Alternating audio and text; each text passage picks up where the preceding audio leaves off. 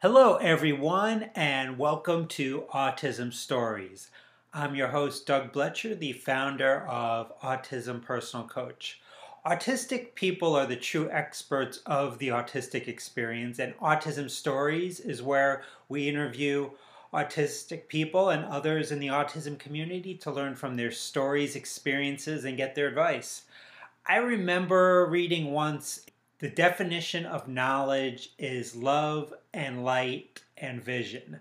On this episode of Autism Stories, I thought back to that during my conversation with Hunter Hansen. Hunter shares with us his love, light, and vision as he talks about the ways in which you can learn from autistics and how to best work with them instead of against them.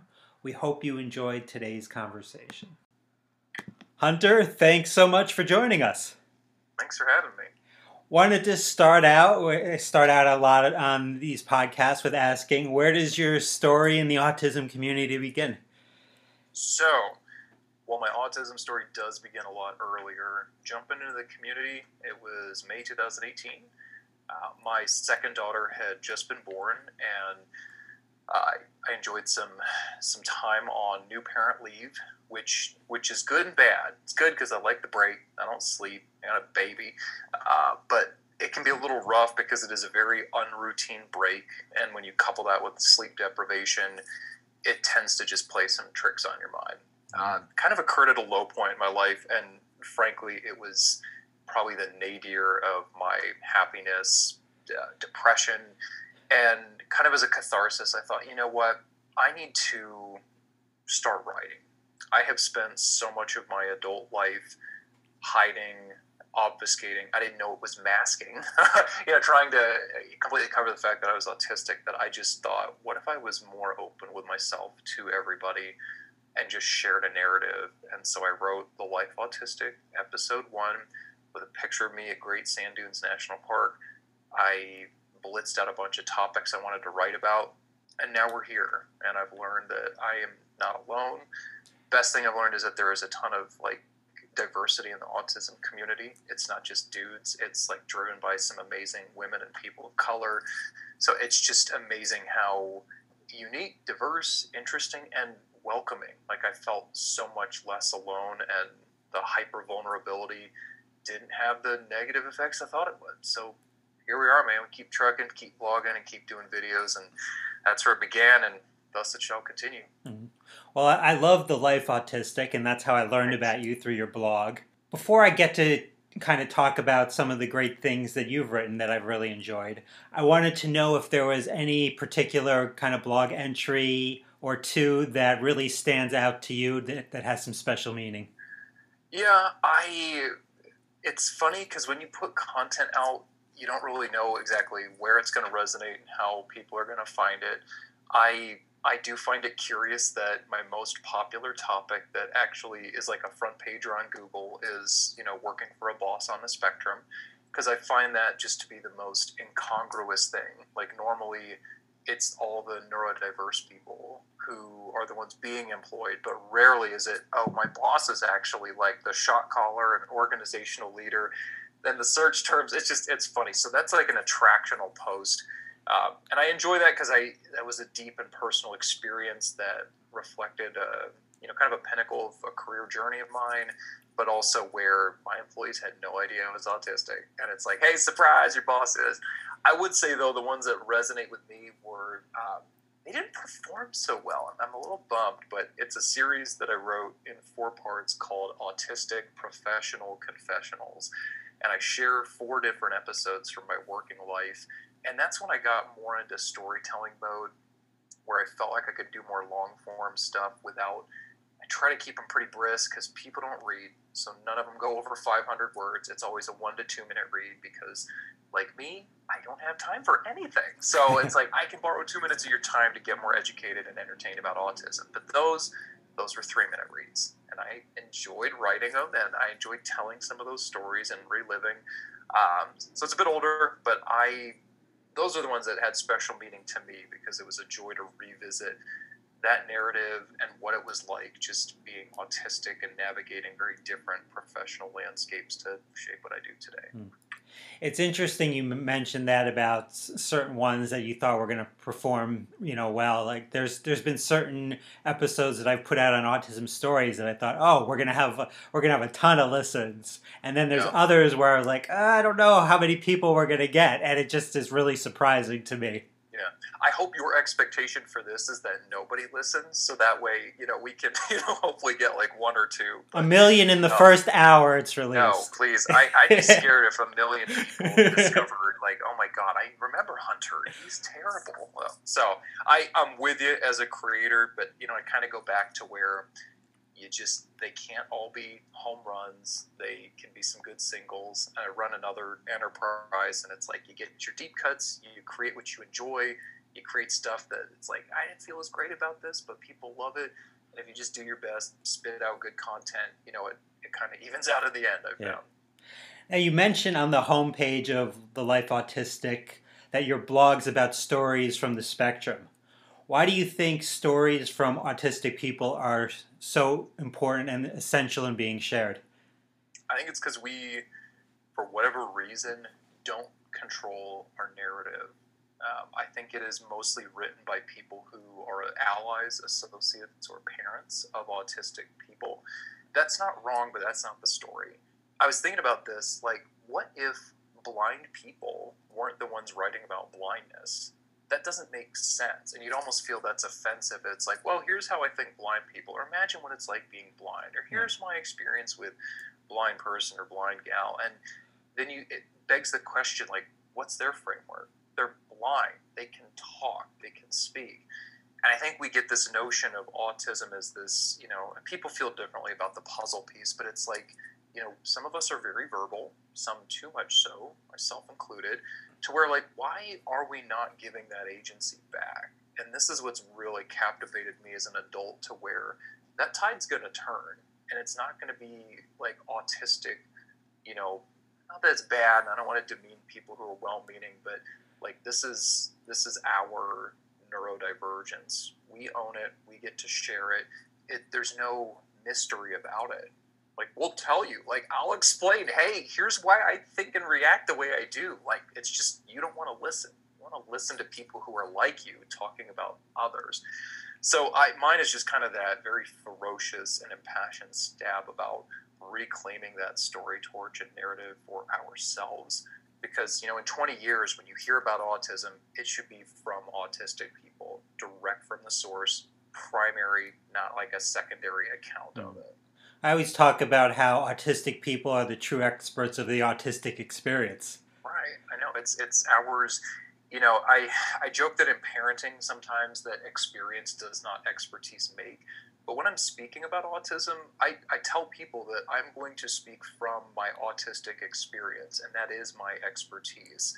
I'm not a clinical psychologist. I haven't done a lot of, peer-reviewed studies, etc.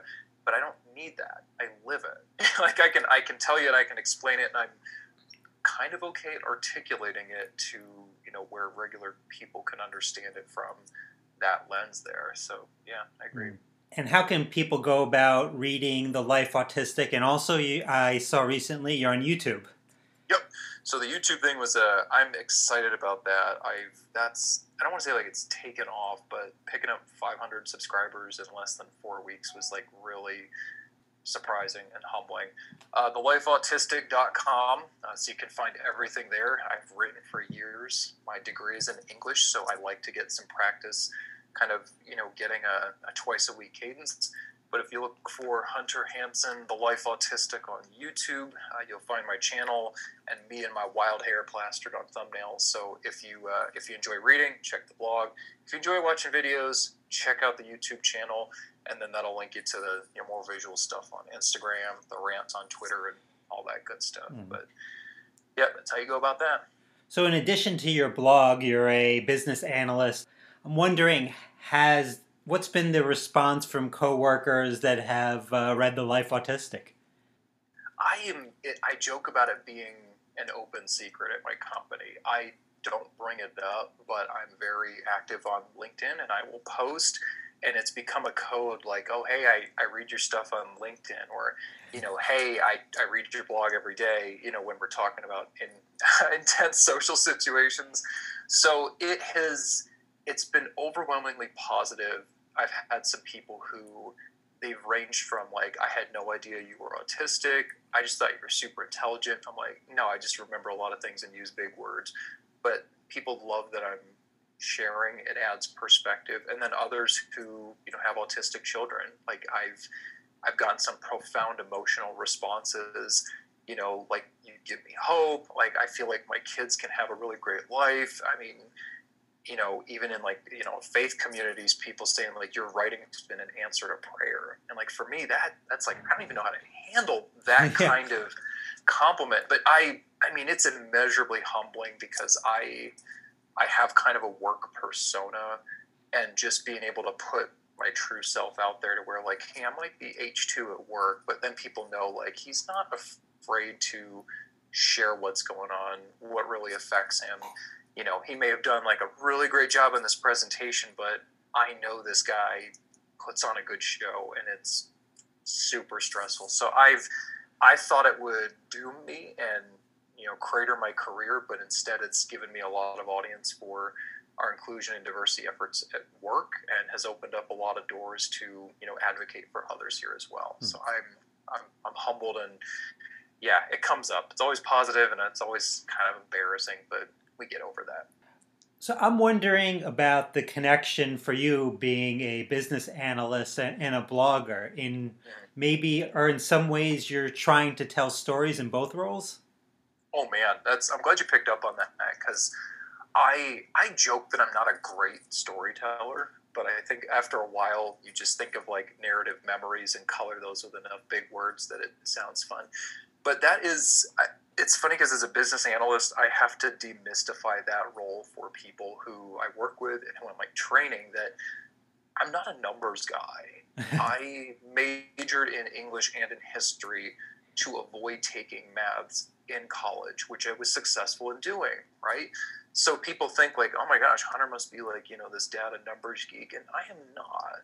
I'm anything but I do enjoy the insights and the narratives, and I'll use catchphrases like, it's not what the data's telling us, it's what the data's telling us to do, or snarkily, hey, data don't lie, or this ain't me, it's the data that shows the opportunity. It was part, I'll share this, it was part of, because me being me, autistic and weird, nobody listened to my ideas on the surface of their own merit. But when I got into a role to where I say, X% of this is causing this, and here's what we can do about it, I had a much better outlet for my creativity when it is backed by hard data. And I loved it because it wasn't, oh, Hunter, you're weird and I don't get it. It's more of, look, I've checked this data 6 ways, and 6 ways to Sunday, or however the expression goes. Like, I'm not wrong, and it's good to get that impact and share a story and give a narrative. And I've enjoyed being able to do that in a discipline that is respected. It's growing. It has some esteem. And frankly, it's a challenge for me. It's an ongoing way to build my strength in a field that isn't like writing and talking. So it's good. And the two dovetail really nicely. And I'm glad I can share business stories in my business and personal stories, in my personal life. Mm-hmm. One interesting blog you wrote was about 5 easy ways to work with autistic people. You mentioned a key point, how autistic people are more different than difficult to work with, which I think is a really important point. And it's about how you approach the relationship. Where do you think the stereotype comes from that autistic people may be difficult to work with? Yeah, I think there's a selection of autistic or more autistic attributes that are unfairly perceived as negatively. So one good example is just directness. You may have, like, if you look in the normal spectrum of behaviors, people who you can call it like tactlessness, direct, critical, clinical, etc. Those tend to veer more on like the negative side for a lot of people with emotions, regular old humans, right? So they perceive that to go against the grain of, well, they're mean, or they don't care, sure. And when people, I'm just gonna extend the commentary. Most people don't really go into like this higher order thinking. It's very emotionally response driven, Right. and there's not a lot of positive intent assumed. So one post I've wanted to write was like, if you can't be likable, you've got to be formidable. But what if you're not formidable? Then it's hard, because then you're too direct, or in my case, you're circumlocuting through every answer. You're very labyrinthine with how you approach it, and then people think, oh, you're a snob. You use polysyllabic words that I don't understand. For the normal people, polysyllabic means big. Multiple syllables, whatever. Now I know. But it's like, I know but it's one where again, people bristle when they feel attacked. Like, oh, this is too blunt, or oh, this is too big, and I don't understand it. Like from Batman Begins, people fear what they don't understand, but nobody likes to be afraid. So what do? You retreat to a position of attack. I'm not scared. They're wrong. I can be right, and they're wrong. So you collect all that with the social aversions, the difficulties we have in relating, being a team player, etc. And that all adds up to where this impression and stereotype comes out that they are difficult. The media doesn't help with this, because it's, you get like the savants who are cold, and it's like, oh, we can work with this one guy because he's a genius and he can solve any medical case. But that's not representative of the autistic population. We're not all geniuses. We're not all savants. So what do you do with somebody who's an oddball, who may be a little stiff and tries their best to be earnest, but they're on a different wavelength? So long answer, but I feel like it's a combination of things where you hear autistic and you think of the negative differences. Oh, they don't understand sarcasm. They're too literal. They can be blunt. They don't know when to stop talking. They don't make eye contact. This is why we are sharing our stories, to share, hey, here's what we do bring. We bring focus. We bring, like a judicious use of words, or exceptional thought, lateral thinking. And we've got a sea of advocates to where we just need to tsunami all this garbage, stereotype out, to where, oh, he's autistic. He's different. But here's where that's amazing. Mm-hmm. Yeah, he's not going to stay late at a party, but he'll stay late working to get stuff done for the team, because, he or she's not going to fail. Mm-hmm. What do you think some things are, some keys for neurotypical people that they can do to make it so that autistic people are actually quite easy to work with? I think, I keep going back to the old tired phrase, but there's a lot of truth in cliche. Knowledge is power. You don't really know until you know. And, even for me, I've learned more about how I can be better autistically accommodating. Like, autism's a wide spectrum, right? I'm super comfortable in front of cameras these days. Not everybody is. I'm okay with hugging people. I joke about it. Like, I got a quota, but I'm okay with some limited physical contact. I don't mind. I just kind of switch it off for a little bit, and it's stressful, and I decompress later. For other people, that's a no-go. I can kind of do eye contact for a bit. So it's one where, like, when the more we get these things out into the ether, I think the more onus it is on neurotypical folks to understand, okay, when we're looking for group participating, activities, like, one example at work was just like brainstorm meetings and sessions. And I had to be very careful about saying, like, I want to work with you, but I don't want to be in a room to where I always have to be talking. Mm-hmm. I like to focus, but if I do this and you all are there, I'm going to feel very self-aware and self-conscious. Like, I'll get this deliverable done, but it suits my idiosyncrasies, my more autistic level of awareness, focus, and how I choose to work. So that's like a big thing, just knowing, like, this person may not engage the same way with others.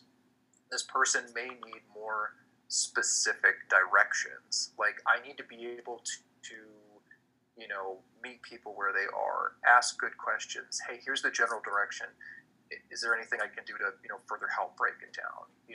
Here's the specifics. Are you good? Okay. And if I say I'm good, I'm good. But if it's, I need clarification, I don't want to feel like that's wrong. Another good example, I think, just for like work, is nobody likes surprises. I think even in general, like when people say, hey, you got a second? I almost want to say no. But if you say, hey, listen, I need to run this really interesting thing by you here. I need your expertise, blah, blah, blah. Do you have a second to discuss? Now I can process and I can take all the social anxiety out. I can assess what I want to say. I can start planning and framing, okay, here's the index of possibilities. If it's just, hey, you got a sec, or hey, can you jump on a call with me for the next 5 minutes? No, I'm going to like start panicking. And that's a neurotypical response too. You're going to, get that with others. But for autistic people, it's that just on a live wire. Like, don't do that. And then, social engagement, prefacing, just again, being willing to listen. And then, just finding like how do people want to work? What makes them comfortable? Am I giving them space to opt in versus feeling like they have to opt out, which is uncomfortable. So, bevy of different things, but I think the more that, autistic storytellers can kind of share this experience, then it's less of, hey, you need to bow to us, and more of, here's all about us. I'm not going to tell you what you need to do because it's going to apply differently, but you work with people, and some of those people are autistic people. You figure out where their needs are. You help, and engage in that dialogue, just like we do with people of other disabilities of sensory sorts. It's the same thing with neurological differences, to where the same can be done from that end. Mm-hmm. Now, last month on Autism Stories, I interviewed an autistic bodybuilder, Crystal Raposa, about how weightlifting has helped her and how it could help other autistics. Then I saw, in preparing to talk with you, about a blog that you wrote about a weightlifter's guide to autism, which I was excited to see. How do you see weightlifting as it applies to the autistic experience? I'm glad you brought that one up, because this is like a pet, a weird pet peeve. So part of it is like, this is almost a little bit of like a obsession, special interest for me now that I've been cultivating. I kind of embarked on a very significant weight loss journey some years back and shed like a ton of weight, which was great. And I've been trying to maintain that. But the weightlifting thing was more of like, I don't like being in front of people and working out. So I don't do gyms, never have. I don't like running. It takes too much time. I don't like, involved cardio stuff. But I kind of rekindled an obsession with the World's Strongest Man competition, and since everything else had closed and I had some dumbbells, it's like, let me pursue this in earnest. I think it's amazing for autistic people because I don't feel like we are going to gravitate toward things like, some people may be fans of this, but like the Peloton cult. My best friends are into Peloton, and it just annoys me to no end because it's just like, you're doing this for the social aspect and the competitive stuff. Yeah. I don't do things for the social element, not like that. And I'm hyper competitive, and that's not my end goal with fitness as the secondary. What if I just focused on something to where it's just me? I can listen to my music. I don't have people around me. I also think there's a stereotypical thing about like, autistic geeks and nerds. Well, I want to be like, an autistic dude with some, good muscle mass who can withstand 3 children hanging on me, which they do, to where like I'm actively like physically training to bust an autism myth. We're not all like, bespectacled folks, and I wear glasses. We don't all have, idiosyncratic styles and use big words, but people don't think like, wow, the dude, power cleaning a ton of weight. Oh yeah, he must be one of those autistic folks. That's not my point to disrupt that stereotype, but I think it's good discipline. It's good to focus, and it's like, what, a sound mind and a sound body. For all my mental maladies, at the end of the day, I think, at least I can knock out dozens of push-ups. I have that. So no matter how bad I feel, I've trained and I've made progress and I've tracked it religiously. Because you can imagine, being autistic, it's really easy to journal stuff as an obsession. Like, if I don't do this, my routine will suffer. What's nice is that if you keep lifting weights, you get heavier, you get stronger. So it's like, wow, this has a lot of benefits here. So it's just, it's like a good self-focused sport. I think the kicker, man, that I only realized just recently, a fellow named Tom Stoltman, who's a competitor in the World's Strongest Man competition, discussed his autism growing up.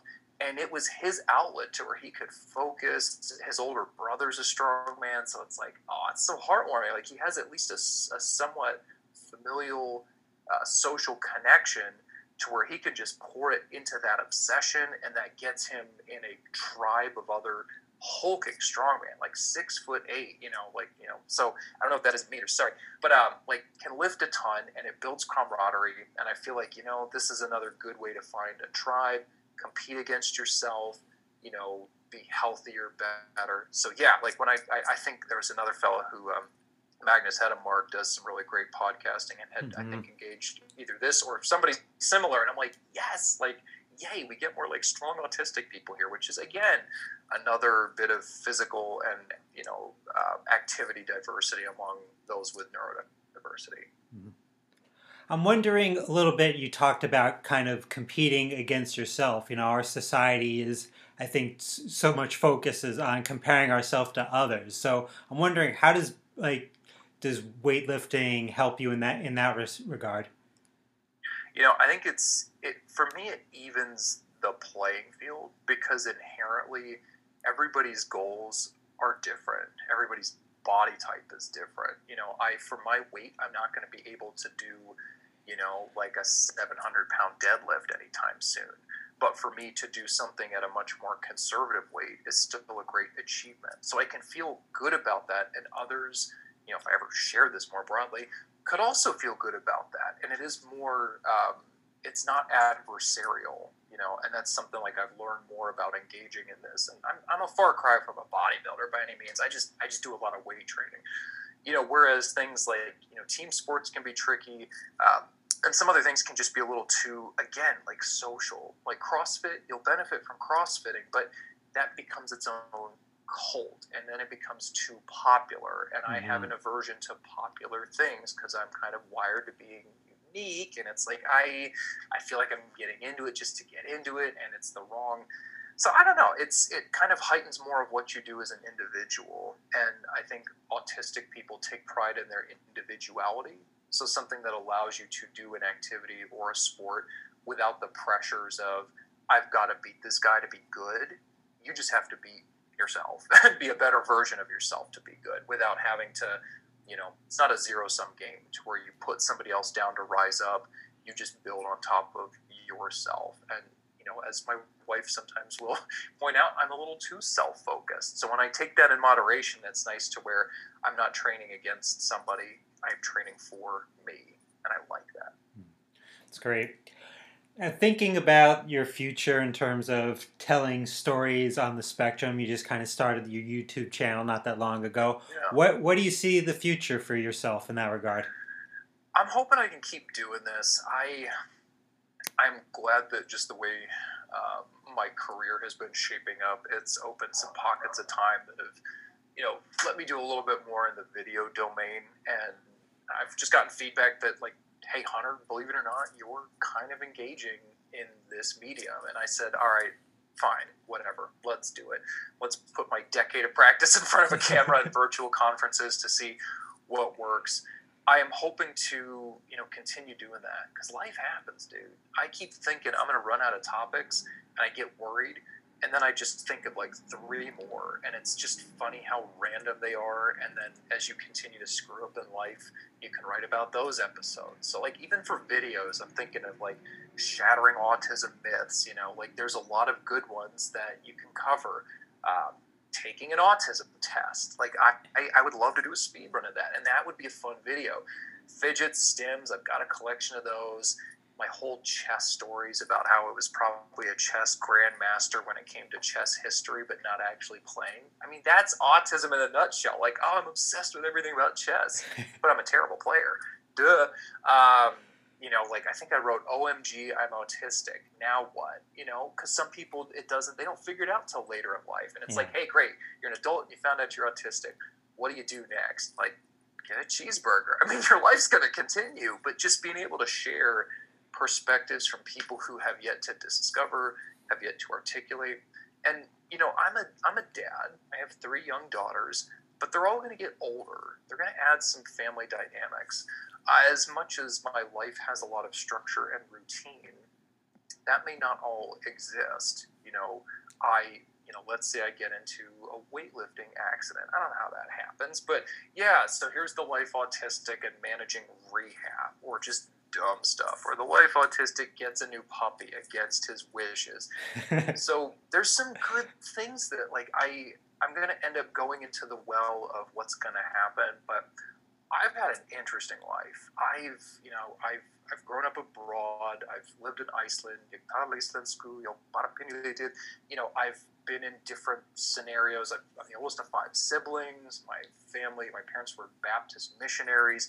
I went to one of I think the Huffington Post named it one of the 10 strictest colleges in America. Mm-hmm. So there's a lot of really interesting and unique aspects of my life, irrespective of autism. But through an autistic lens, it's how did you snag a job with a Department of Defense sub-agency at age 15, getting paid by the government as your first job? Well, that's interesting in its own right. And let me tell you how I did this autistically too. So yeah, it's and I want to share some of that because it touches all walks. I don't know when this will air, but I just recorded a video about my review of different school settings for autistic kids.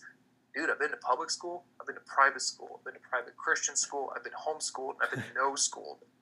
All of them. I'm commenting on this from experience. Hey, if you want to know which one's best, I'll give you my take on all of them because I've been there. So I just think I can look back and pull from the vault. I can look to today and say, well, I had a podcast with Doug today, and I'm exhausted, and I only filled up my water tank to about half, and here's what it's like sharing your experience in a rapid-fire setting when you're about to get pizza. That happens, and in the future, hey, my daughter met her first bully, and I had to give her advice on how to handle it when I didn't know how to handle it as a kid myself.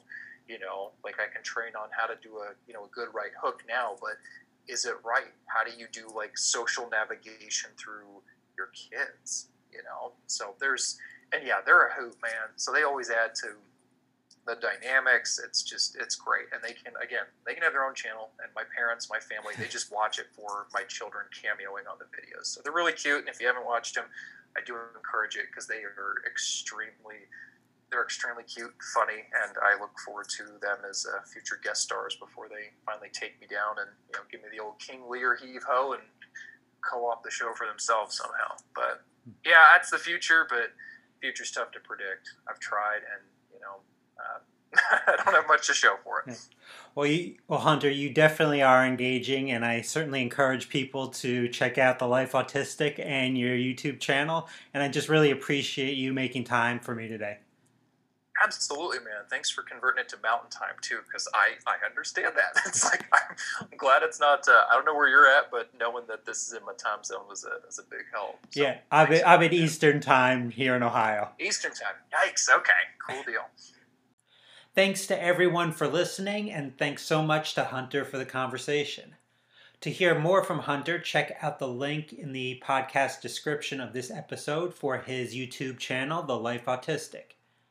If you would like to be notified about each week's episode of Autism Stories, we suggest you subscribe on your favorite podcast listening platform. We would also really appreciate it if you could give us a positive rating and review, as it will help others to learn about autism stories. On the next episode of Autism Stories, we will talk with Bill Clifton Toll about amplifying the good in all of our lives. Talk to you then.